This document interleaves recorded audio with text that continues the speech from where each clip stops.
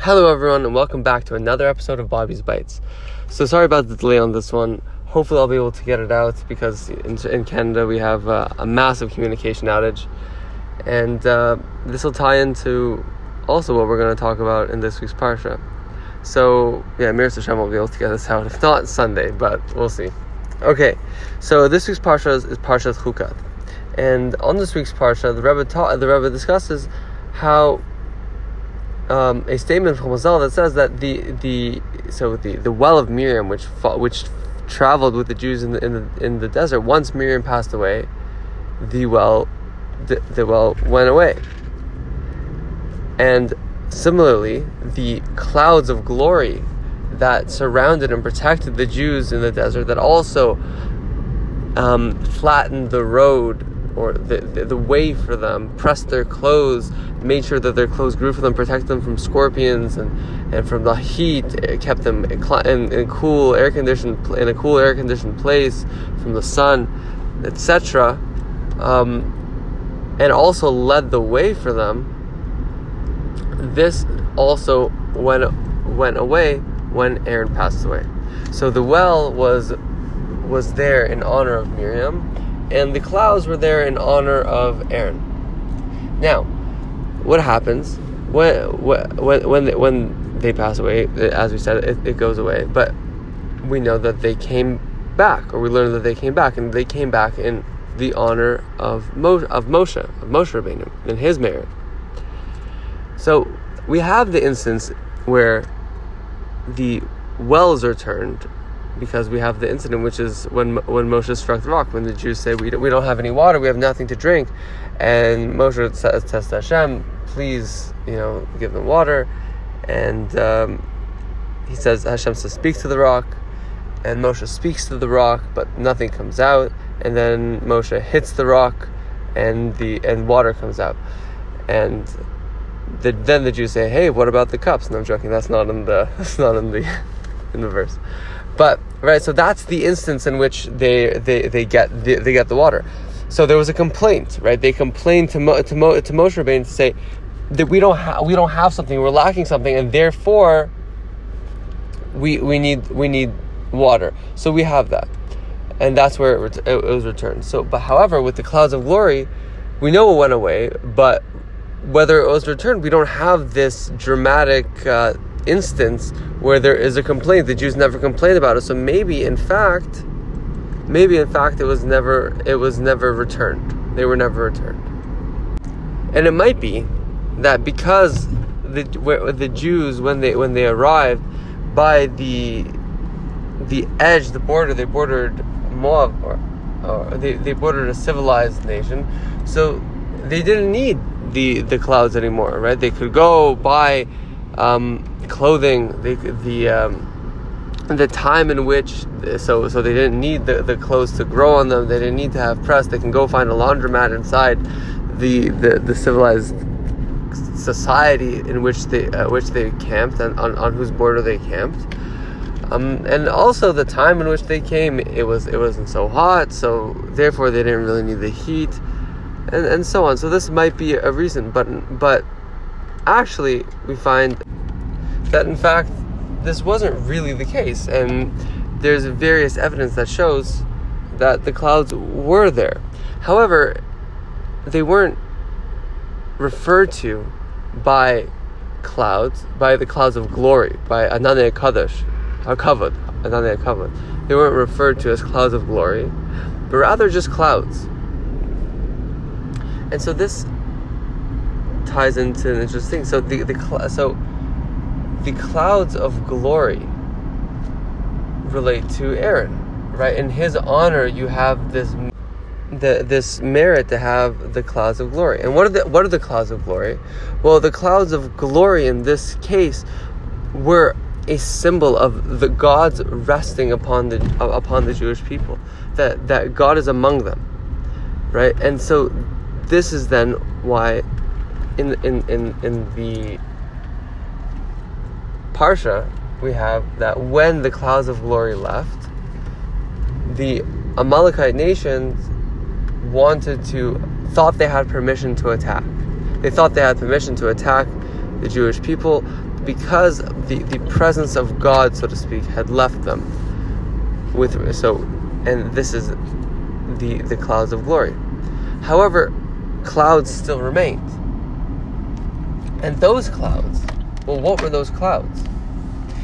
Well, those clouds were still clouds that did the function as what we discussed earlier, which is that they kept the Jews in a climate controlled environment, paved the way for them, led the way, allowed the clothes to grow on them, allowed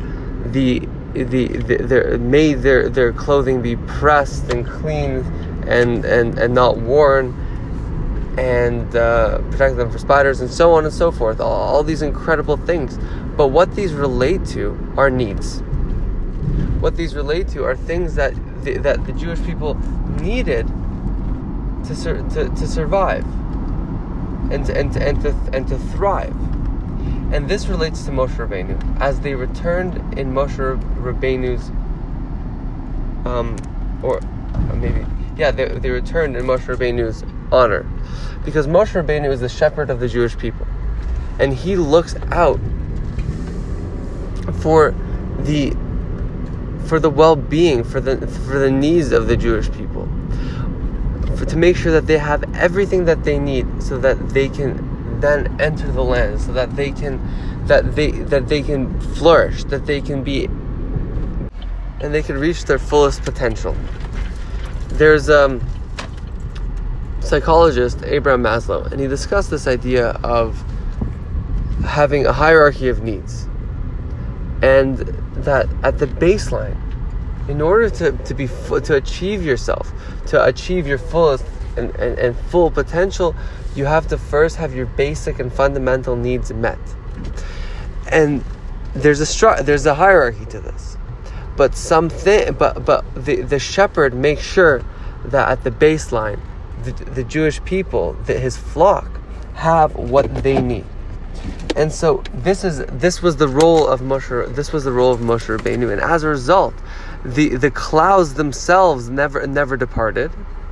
They never left. And this is why the Jews never complained about it. Now, lahavdil, we have a situation, at least a lot of people in Canada have a situation where you don't have a phone, right? You rely so much on the phone, and now you complain, I don't have a phone, I'm not able to contact, I'm not able to Google, I'm not able to go on Instagram, I'm not able to listen to Bobby's Bites, right? You have a situation, right? And we take those for granted as fundamental needs, but they're not needs. They're not fundamental needs. What do we have? What do we need?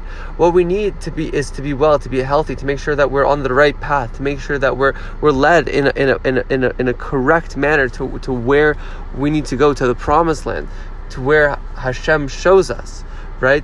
To be protected from the heat, to have clothing to wear, to have food to eat, to have water to drink. These things are important. So the clouds and the well, they return in Moses' honor, the leader of Bnei Yisrael, the leader of the Jews, of the Jewish people. So when we're talking about this cellular communication, we understand now it's not a necessity. Thank God we have a bichlal. Thank God we have something in general. So this is this idea I'm trying to connect, but this idea that there's the clouds of glory, right? That are beyond the needs of the Jewish people. They're beyond the needs of individuals. That's my attempt to connect to what's happening today with me and the rest of people who are with Rogers to this week's parsha and to the sichot. But fundamentally, what we learn about this is that a leader makes sure his flock and his people are tended to, that they have what they need. And what we further see is that even after Moshe passed away, these clouds remained. And these clouds led the Jewish people into Israel, and only then did they dissipate. What we have here is something significant, specifically after Gimel Tammuz, that we have a Moshe Rabbeinu, we have a Moshe Rabbeinu of our generation, a leader of our time, the Rebbe.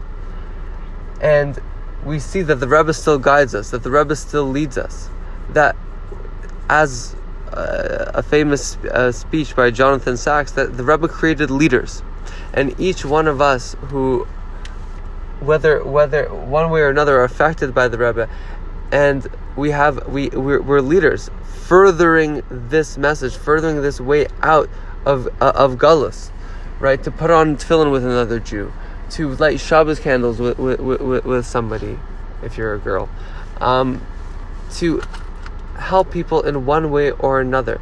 And this is tending to the flock. The Rebbe sent out shluchim, positioned them in specific ways to help the Jewish people, to help his flock. And in this way, we can see that the Rebbe's work, that the Rebbe's mission, is still present here today. That Moshe Rabbeinu is still working, is still tending to his people and caring about his people and leading them out of Galus, leading them into the promised land, leading them into Geula, into Revelation, where we will have all our needs met.